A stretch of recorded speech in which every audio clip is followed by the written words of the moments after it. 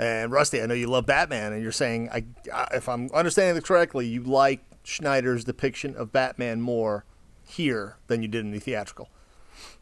Correct. Yes. Okay. I did not. Actually, I thought Batman was possibly slighted the most.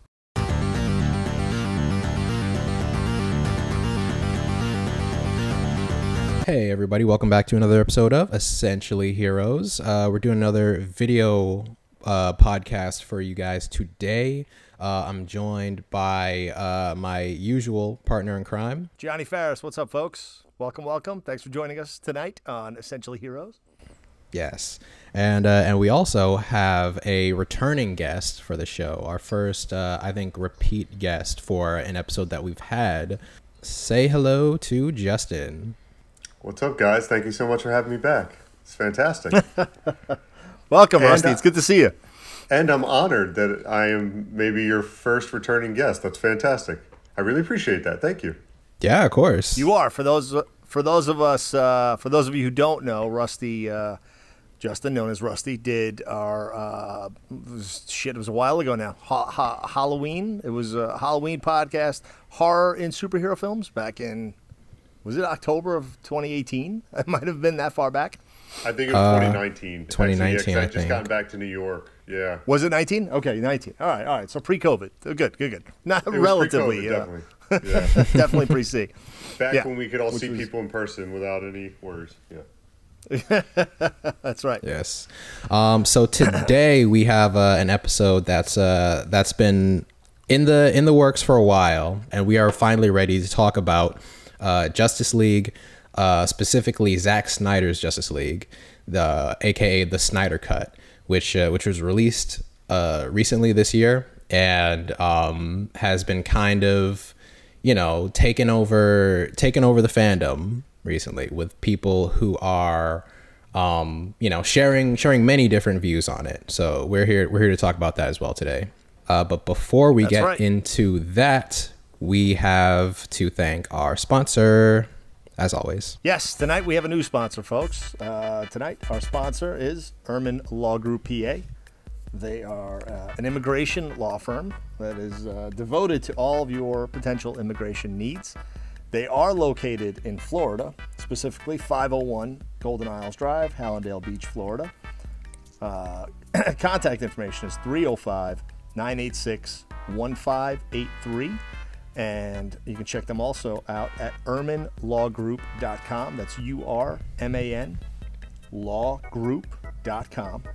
And Miss Ehrman specifically wanted to reference the fact that she is an expert in all aspects of immigration law, family immigration, business-based immigration, but also specifically she's worked on something that features into our podcast world of Essentially Heroes, superheroes.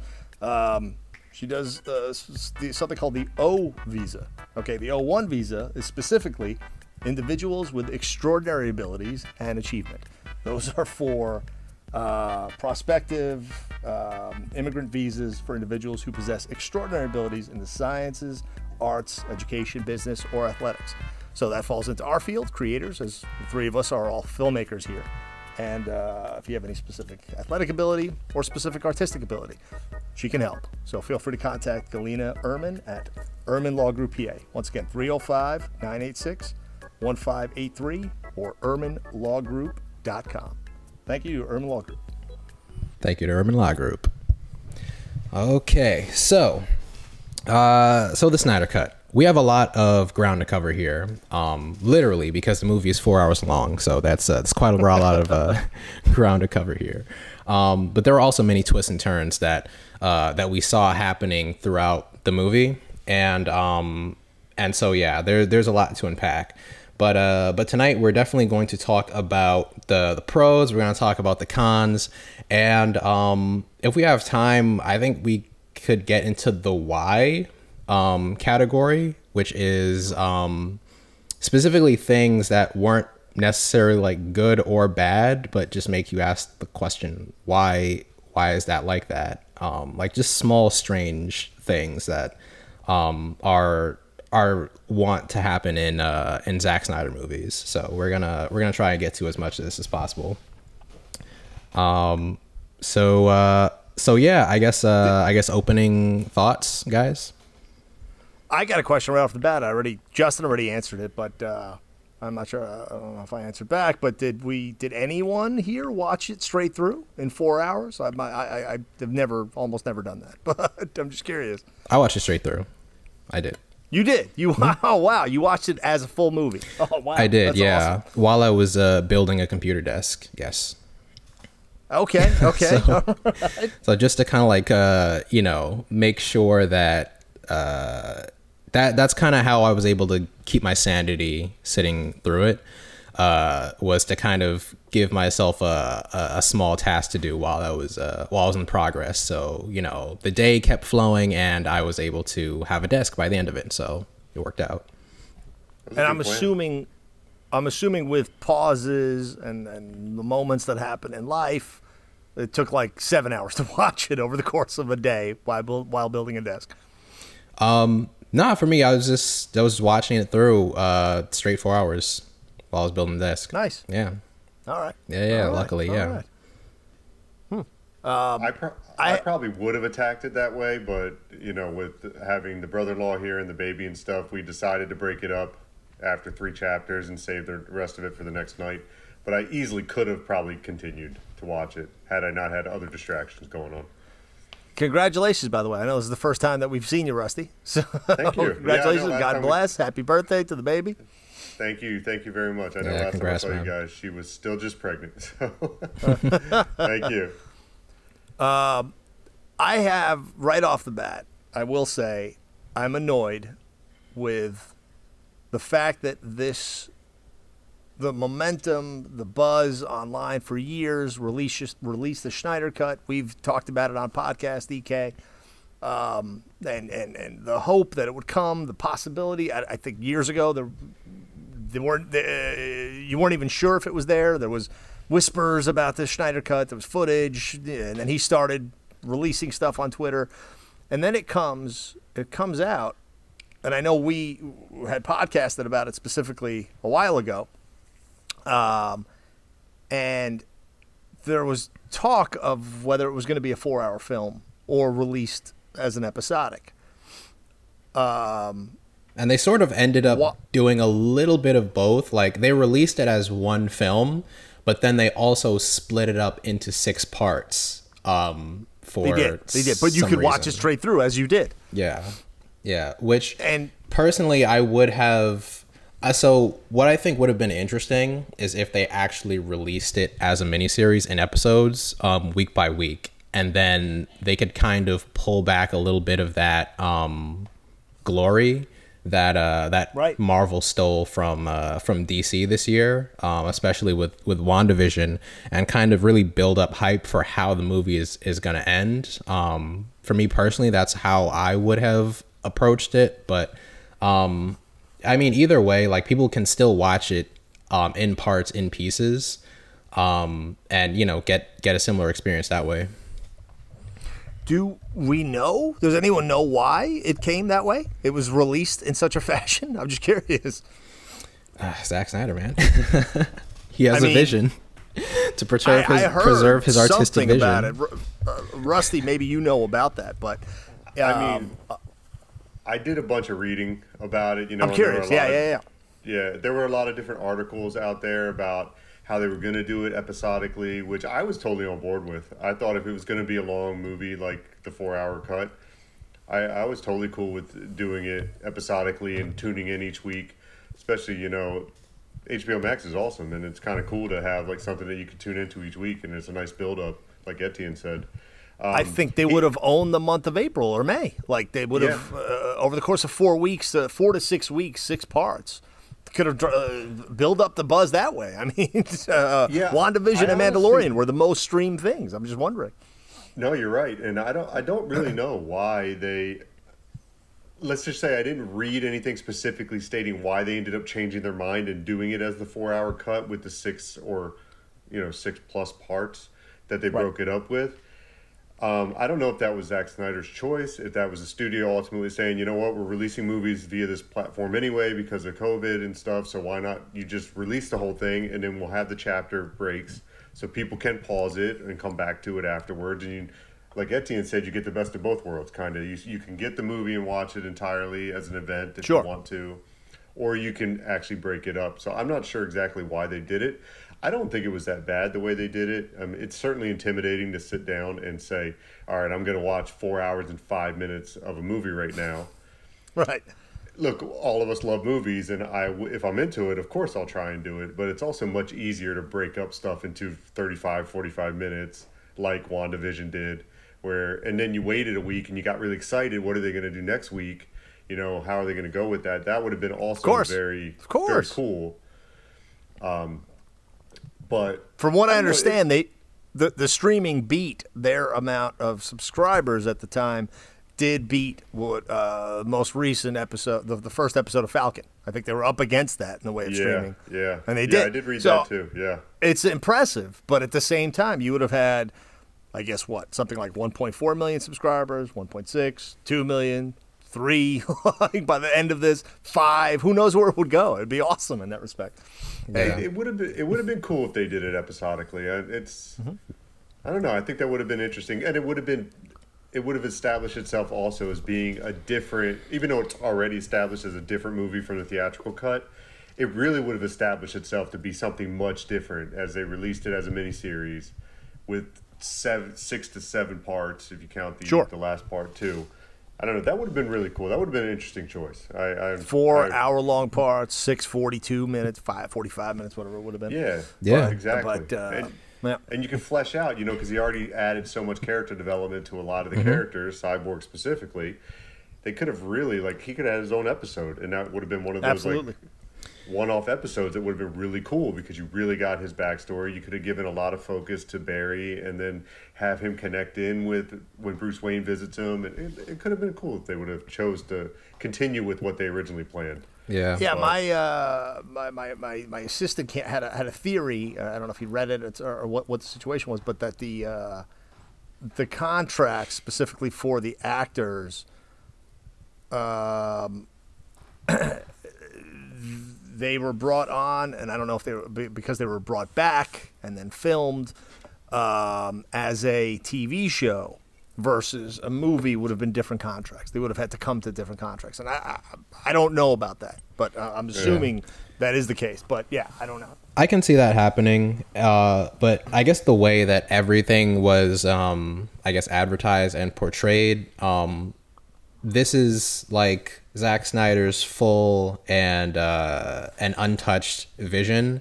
So, I mean, I don't know. I guess we can attribute it to his personal preferences.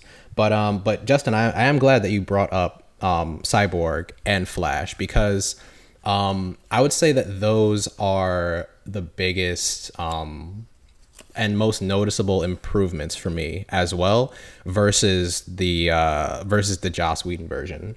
So Cyborg is given much more of the spotlight, goes deeper into his backstory, goes deeper into his powers, and plays a much more pivotal role in the story, which is, that's what Zack Snyder said originally, was that I believe the quote was that Cyborg was the heart and soul of Justice League. And that makes sense because it's so intrinsically linked to him, especially when you factor in the mother boxes and how those are, literally connected to him. And so I thought that was really cool. And, finally seeing, Cyborg, getting his, I guess, his full and official, Justice League debut was really satisfying for me. And a lot of really cool moments added for him too, like seeing his use of his powers was really interesting, like how he kind of goes into his own mindscape to interact with the, I guess, cyberverse a little bit. That was pretty interesting to see as well. I thought that was an interesting audition. Very Matrix-like. Right. Yes. Yeah. He's controlling the Matrix. He's Agent Smith. Yeah. I liked it. And right down to his outfit. He's got that avatar. I forget what the Matrix word was. Where he looks the part. He looks whatever he's projecting in his mind to be. Yeah. And I can also kind of see, I guess taking it back to the actor side of things, I can also kind of see why Ray Fisher was a little, not a little, very apprehensive about Joss Whedon and, you know, what he ended up doing with the film, because he pretty much cut, like, I want to say 40% of Cyborg out of the movie, which, I mean, I'd be a little offended as well. I'd be like, but I'm supposed to be important. Why would you cut me out? But yeah, so I can see it from that angle as well, how this is very satisfying for Ray Fisher. Yeah, sure. I would absolutely agree. And I agree with you. I think that the way that they reworked his story and included much more detail, included that whole backstory, which really makes him more relatable, and just understanding who he was and the struggles he was going through, the way that Zack Snyder portrayed it versus the way it was in the theatrical cut, huge improvement, in my opinion. Huge improvement. It made the ending so much more satisfying. It made the connections with the mother boxes better. It made it more coherent, too. Because, quite frankly, I don't think it was as coherent in the theatrical version. Right. You know, it felt a little more mishmashed, in my opinion. Right, yeah. Everything was really fleshed out more in this. So they even took the time to, I guess, explain more about the plot itself. Like what's going on? What are the mother boxes? Why does Steppenwolf and Darkseid want them? And, you know, what the heroes can end up doing with them. So I'm glad that they got more into that. But, you know, aside from that, like, just adding in more scenes that show, you know, how impressive everything is, and, you know, what we've ended up waiting for was cool. We saw a lot of that with Barry as well. Like, they did add in a lot of content with Barry that really added to the hype of this movie and made it much more of a spectacle. You know, even from the first scene that he really that he really takes center stage, the pet store scene, you know, yeah. Like that was like a pretty huge improvement in introducing the character and, you know, letting us know pretty much who he is in the course of, you know, a couple minutes. Like, you don't need like a long drawn out backstory about, like, you know, his dad and, you know, his past, even though they are going to get into that in his solo movie, which is coming out next year, I believe, is the is the current time frame. But yeah, just in terms of that, like, it just added so much spectacle and made it just so much more visually pleasing, especially for me as a Speedster fan, because I've always been like a big fan of the Speed characters. So, you know, Quicksilver, you know, the Flash, even A-Train from The Boys. Like, I've always been a fan. And Young Justice and all the little guys in Young Justice too. Oh yeah, Kid Flash, yeah, of course. Yeah, that's right.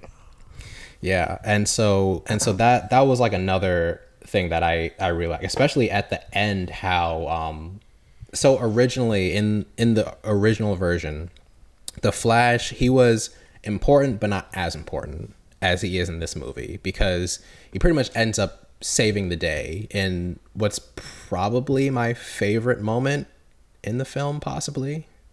I think it might be the I guess to jump to the end a little bit, when he uses the Speed Force to literally reverse time and save everyone after they die. That was pretty epic, and I think that in terms of like seeing the Speed Force on the big screen, I was like, yep, you know, that's it. That's pretty solid. I like that. That was really amazing for me to see as well. Yeah, with exactly like what you said, I think the opening sequence with him and the way they introduced him, we got to see that scene in the pet store, which was really funny, and, you know, him saving that character. It was really good, but I agree with you. I think the ending, the way they used him at the end, was much more pivotal and much more emotional, and just all around like more satisfying for the viewer than the way it came out in the theatrical version, because he was a little bit more of a sideline character in that version, as opposed as opposed to the way that Zack Snyder introduced him. And I appreciated that a lot more too. That was another change that I really appreciated. I think every character is actually sidelined a bit in the theatrical. I mean, Whedon came in and it very clearly was brought in to chase the Avengers recipe.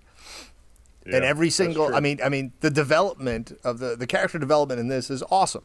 And I think it's such a rare occasion where you get the moment where a director's vision actually comes to life in this situation where the director was out as a result of personal circumstances. But let's face it, DC wanted they wanted their own giant blockbuster billion-dollar Right. machine of movies. Right. And every single character seemed to have gotten slighted, especially Flash and Cyborg in the theatrical. But I've got some different thoughts on some of the bigger characters. Yeah. But yeah, I mean, even mean, on. just- Oh, sorry. Go ahead. No, go ahead. I was gonna say that Rusty, even some of the. okay. Oh yeah. Sorry, you should go ahead. No, it's please, okay. it's all right. Okay. Well, anyway, I was just gonna piggyback on both those points, and going along with what Etienne was saying. Not only was Cyborg and Flash, I think, fleshed out more, the other characters were handled much differently, in my opinion. I mean, maybe Aquaman and Wonder Woman, I think, kind of were pretty similar, in my view, to the way they were handled in the theatrical version. There was a little more scenes. Aquaman had some more scenes with some of the characters, Mira and stuff. And Wonder Woman was Wonder Woman, and she was great. And I thought she was handled okay, even in the theatrical version. I thought that this version really took care of Superman much better. I mean, we didn't have the mustache gate, and we didn't have, we got the black suit, which a lot of people wanted. We got the original Kansas scene, which was much more powerful than the way that they reshot it for the theatrical version, in my thoughts. And then I thought that Batman in this, me being the huge Batman fan that I am, and he's my favorite character out of all of them, I thought they didn't make him seem as hokey. He came off a little more, I guess, comedic, but almost a little hokey in the theatrical version, with some of the quick jokes that they ended up writing in and stuff. Whereas in this one, he still played it a lot straighter, and I appreciated that more. I thought that he played the Batman character, or wrote the Batman character to be much more like he was in Batman vs. Superman. All those flaws aside about certain things in that movie, I like the way Ben Affleck portrayed Batman in Batman vs. Superman. And I thought he was more like that. He still wasn't overly humorous because he doesn't need to be. He's Batman. The humor really came from the Flash in the Snyder Cut, and I think that's where it belonged a lot in the way I look at it. I mean, Barry was funny, but he was the only one that was funny. Yeah, but I thought that worked well though, because he is Sure. the funny character. He's the quick, but Batman. But even doesn't then, need his funny's reduced as well. I mean, he's not even as funny as he was. I mean, he was Where- funny. He had his moments. Barry, of course. in the theatrical or in the Snyder Cut. I think in the Snyder Cut, sure. I think he's the comic relief, but he's less Right. of the comic relief. Right, he's taken more seriously in the Snyder Cut. Which I get, of course. That's what Snyder does. Yeah, but I liked to just go along with what you said, John. I liked Sure. that even though, like you said, all the characters they all felt a little sidelined in the theatrical version because of the way they wanted to handle the movie. I appreciated how this one took a different approach with most of them and really tried to do something different, and that was something I'm glad they did. They didn't feel as sidelined. All of them didn't feel as sidelined and I agree with you. They did feel that way in the theatrical version. Right. And I even like a lot of the smaller character interactions. Like, I guess to bring it back to Aquaman for a second, I did notice how they made him a lot less of a jerk in this movie. And there's a specific scene I can point to. It's the one where I believe Aquaman and the Flash are talking about Cyborg. And in the original movie, he is more or less apathetic to what's happening with his teammates. And in the Snyder Cut, they make it a point to say like Flash was like, "I thought you didn't care," and Aquaman was like, "I never said that. Guy just lost his dad." And I thought that was a major improvement to his character to make him a lot more sympathetic. And just to like bring him into the team a lot more. So there's like small character interactions like that I really liked. Even the one between Wonder Woman and Alfred, I thought was really interesting, which I don't believe was in the original. The tea scene where, you know, she's trying to make her own tea and she's like, I got it. And Alfred, you know, he's trying to butler so hard and he just can't. So just moments like that, I thought really fleshed it out. And that was a huge strength of this movie in general. It's just the way they were able to do that. Right. When it comes to that interaction, something was changed, as we know, and it was one of my problems, actually. And Rusty, I know you love Batman, and you're saying, if I'm understanding this correctly, you like Schneider's depiction of Batman more here than you did in the theatrical. Correct, yes. Okay. I did not. Actually, I thought Batman was possibly slighted the most here because I took it like he's not as tough in this one. He's kind of like bringing the team together and very much so, I don't know, not laying down, but, you know, I mean, there's so much, there's conversations, there's script he's having with Alfred, those moments where he's like, we need them, this has got to happen, but to the point where he's conceding that he needs them more than they need him. And I've always loved that Batman is the guy that he's one of the few non-superheroes, but almost always he's like, no, don't bother me. I got to do my shit. I got to take care of Gotham. Like, oh, and when you need me, I'll be there. Or more so, when I need you, then you're gonna need me, and we'll make it work. But otherwise, leave me alone. You know, like they come to him, and he's like, "Fuck off." Like, no, I got to do my thing. And then on top, like there's like I mean, Justice League cartoon. He's like he goes from the animated series to that, and then Snyder makes him into. It's such a strange. It's a conflict for me that throughout the entire movie, he's kind of being quiet. There's not. You don't have that interaction between him and Wonder Woman like you did in the theatrical, which I actually loved. I was kind of mad that Wonder Woman, I forgot who, I think Flash comes up with the idea to resurrect Superman, or he says it. He's like, you know, the elephant's in the room, guys. I'm going to say it. Whereas in the last one, Batman's like, no, we need him. And Wonder Woman's like, oh no, we're not resurrecting Superman. And then you lose the funny also, where the Flash is like the Pet Cemetery joke. Like there were some of those interactions that I was missing, and I felt like Batman was kind of lazy. He was kind of there, but not as necessary to this team. Right. I don't know if that's how you guys felt in any way, or I'm trying to think of. I have another problem with what Schneider does to Batman, but you guys tell me. You know. Well, in this one, he was a lot more repenting of what happened in the previous movie, Batman versus Superman. So he brings it up a lot that he regrets trying to murder Superman and regrets kind of letting Lex get his way, which then, you know, ended up in the birth of Doomsday. And I did notice that it was a little too quick of a 180 for the character to go from being what he was in Batman vs Superman to kind of being like, I guess, the team nice guy. Right.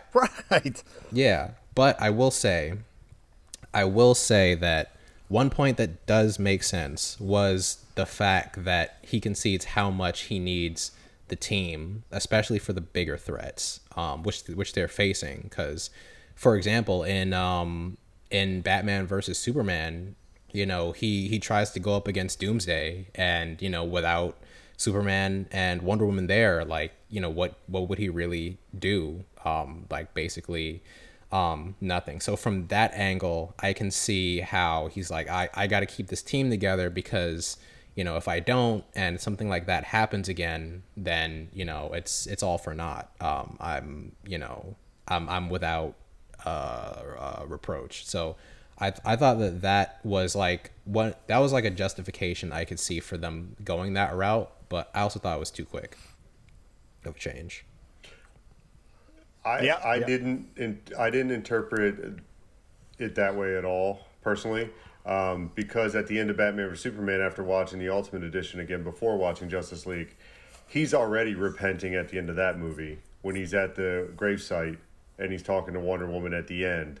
He's already regretting what happened when he attacked Superman and stuff. So I didn't feel that it was quite the 180 because it was already a lead-in. And what I liked about Justice League is that we actually got to see the proper lead-in from Batman vs Superman into what Zack Snyder wanted to do in Justice League.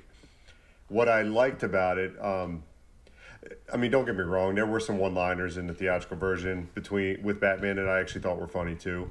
It's true, but he came off to me weaker in the theatrical version than he did in this one.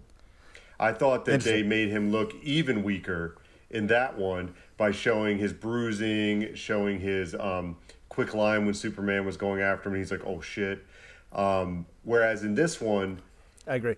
he showed that he could hold his own in the best way that he can hold his own. Like when he was fighting the parademons at the end, he got on the cannon and started shooting them down. He used the Batmobile the best way possible. Like to me, he showed in this movie that he can still hang with them, but his abilities are much more grounded. So he needs to be the one who's doing the stuff with the Batmobile. He needs to be the one, but he also was fighting more in this one. He was like when they went after Steppenwolf in the underground facility and stuff. He was actually fighting parademons, whereas in the theatrical version, you know, he was falling off the wall and stuff, and it looked like he could barely climb. It's almost like they made him seem like he was too old and weak. See, in the theatrical version, where this one, I didn't care for that as much. I liked him better in this way. I thought about it. He's old, tough, and angry. He's the Batman Returns, right? That's what they're going for. What the entire motif of Affleck was, where Schneider takes it to a whole different level, where he becomes he becomes a killer, which is a whole different thing. But he doesn't go up against Wonder Woman. I enjoyed that in the theatrical version when he pushes Wonder Woman and he's like, you know, again, he's trying to take that stance that we need to resurrect Superman. And she's like, we're not doing that. You know, and then she goes on her. Yeah. There's that whole little moment, and then she punches him. I forgot what the line was, but he's like, Steve Trevor tell you that? You know? And she takes him out. It was a cool, the team comes together. Yes, the character development is there, but the team comes together way too easily, I felt. That's all. Okay. That's I like the and again, yes, it's Avengers like. I don't need the one-liners. I agree with you, Justin. That's very typical Whedon, from what I understand. I didn't watch Buffy the Vampire Slayer. I'm imagining based on my knowledge of your horror history and your sci-fi stuff. And what's the show you always talk about that we always talk about? Unnatural? What? No. Supernatural. Supernatural. Yeah. I don't know if you know Buffy, but I'm assuming the one-liners are the one-liners are typical. They're typical. It's typical Whedon. I don't even know if Schneider, you know, had anything to do with it in that respect. Dude, we talked about it. I'll be the first to admit it. When I heard that Zack Snyder was leaving Justice League for his personal reasons and they hired Joss Whedon, of course I was excited because the man has a good he has a good background in making entertaining fare. He really does. Buffy, Firefly, both Avengers he did were good. I mean, people don't like Age of Ultron as much as they like the original. I get that. Still made $1 billion. Yeah. But so I got excited too, and it just fell flat for me, as I've talked about with you numerous times in the past, the theatrical version. Yeah. And I'm also someone, and I have to admit it, I did not love Batman vs Superman when I first saw it. It's upon watching it over and over again since that I've gradually realized how much I like it a lot more, and seeing what Zack Snyder was trying to build, I really appreciate, you know, going back and watching Man of Steel and then watching Batman vs Superman. And that's why I'm just very happy that we have this opportunity to talk about the Snyder Cut, because then we really got to see what he was really trying to build to, but unfortunately couldn't do back in 2017 when Justice League came out. you know. Right. So Right. it sucks a little bit that the Joss Whedon one. I know he's having his own problems right now with accusations and stuff against him, but it sucks that his movie kind of fell flat and it feels like a hodgepodge mix of two different tones. And that's the biggest problem with it, I think, is that it's Zack Snyder, half of it, most of it, but then he tried to rework Zack Snyder into a Joss Whedon movie. And Joss Whedon doesn't make movies like Zack Snyder makes movies. No, you know, they're not at all. completely different styles, like night and day different styles. That it's See, right. And for me, I don't need the like I said, the Buffy one-liners. There, I took some quick notes. That it's very typical. He's got to tell. I think. I'm assuming this is Whedon. Comes in, he's got that sarcastic quip just before the scene ends. Some of it's funny, but I agree with you. Batman would never say. I don't think he'd ever say, "Oh shit." I don't think he'd ever say that my ribs, whatever he says, like his rib broken. Like, you know, it's a cheap laugh. It's not necessary. It worked in the Avengers, and it worked for what it was. Maybe because we didn't know those characters. Like we have watched how many hours of collectively the three of us watched and read Batman, for example. yeah. But it does work with the Flash. I actually, if you noticed, even that little exchange, there's two things when Wonder Woman is looking for Cyborg. There's no like spy thing happening. I love that actually in the original where he starts talking to her through the screen. In this, he just comes up and he's like, "Meet me in the park." And then Alfred comes up and he's like, "Oh, and I don't think it was in this at all. The theatrical, he's like, someone's got a date. At least someone does. Miss Prince, you have a date, Right. whatever that was." Right. You know, some of it worked. I enjoyed that. I enjoyed those exchanges. I enjoyed Batman having a drink with Wonder Woman in the original.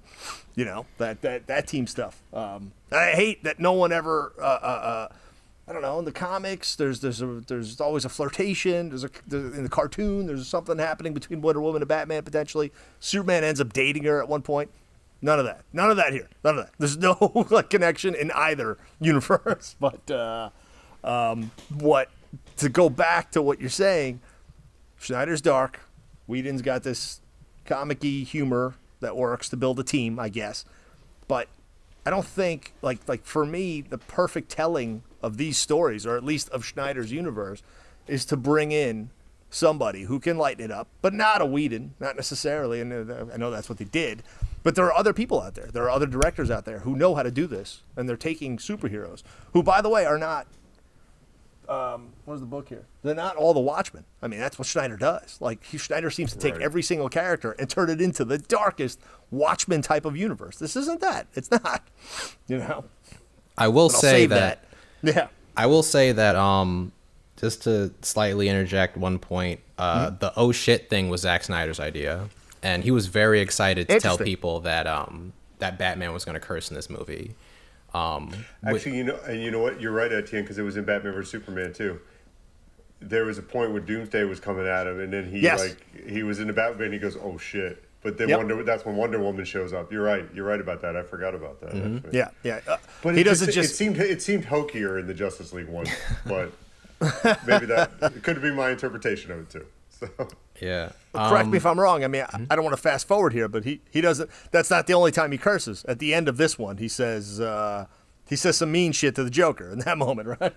Oh yeah, he's like, I'm gonna Yeah. fucking kill you, which Right. also is like, we'll get to the epilogue scene, Sure. in a second, but yeah, that also does warrant his interaction with the Joker does warrant some discussion there, but another small change to the movie that I really did think was cool, speaking of the end of the movie, was when Deathstroke meets up with Lex Luthor on the yacht, and all they really did was change one line, and they made it so much more impactful.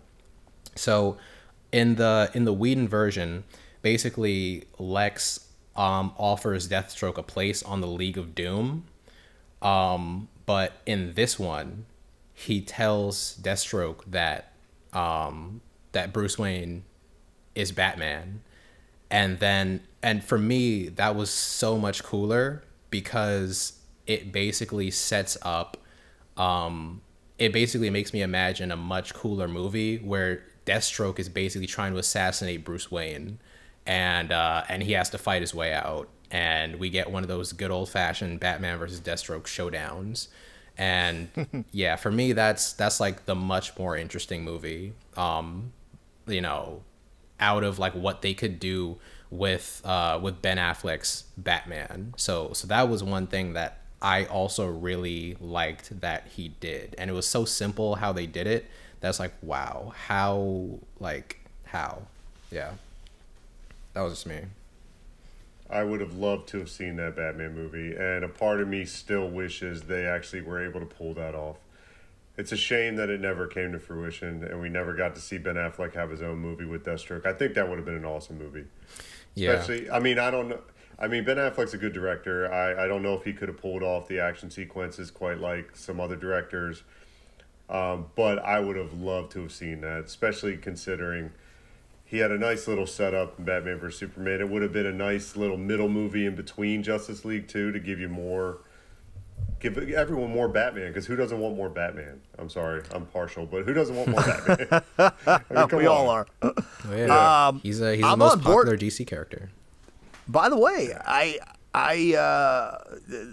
Affleck would have absolutely executed for me. I mean, he essentially wrote his own. I don't know if he wrote it with The Town, that film. I mean, was that? Fair point. Yeah, that's basically it's basically Heat. All right, and it's Heat with Affleck, with Batfleck, and Hawkeye. So yeah, it's exactly what it is. And those scenes are amazing. I mean, think of, and how does The Dark Knight open? It's a bank robbery. It's one of the best bank robbery scenes ever. I mean, it would have. I think Affleck would have blown it out of the park. Actually, would have killed it. Yeah. No, you're absolutely right. You make a good point. I mean, yeah. I never would have really doubted it. It's just he's not known to do like big budget action movies like that, but then again, you know, they bring Christopher Nolan in and he knocks it out of the park too. So of course, he came off Memento and Insomnia, right, before getting Batman Begins. So sure, yeah, I did. I wanted to see more of Affleck as Batman. I loved it.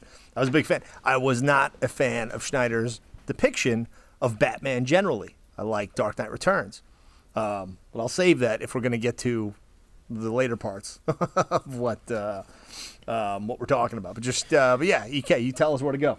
Yeah, we can jump into the cons now, because there are some cons to talk about.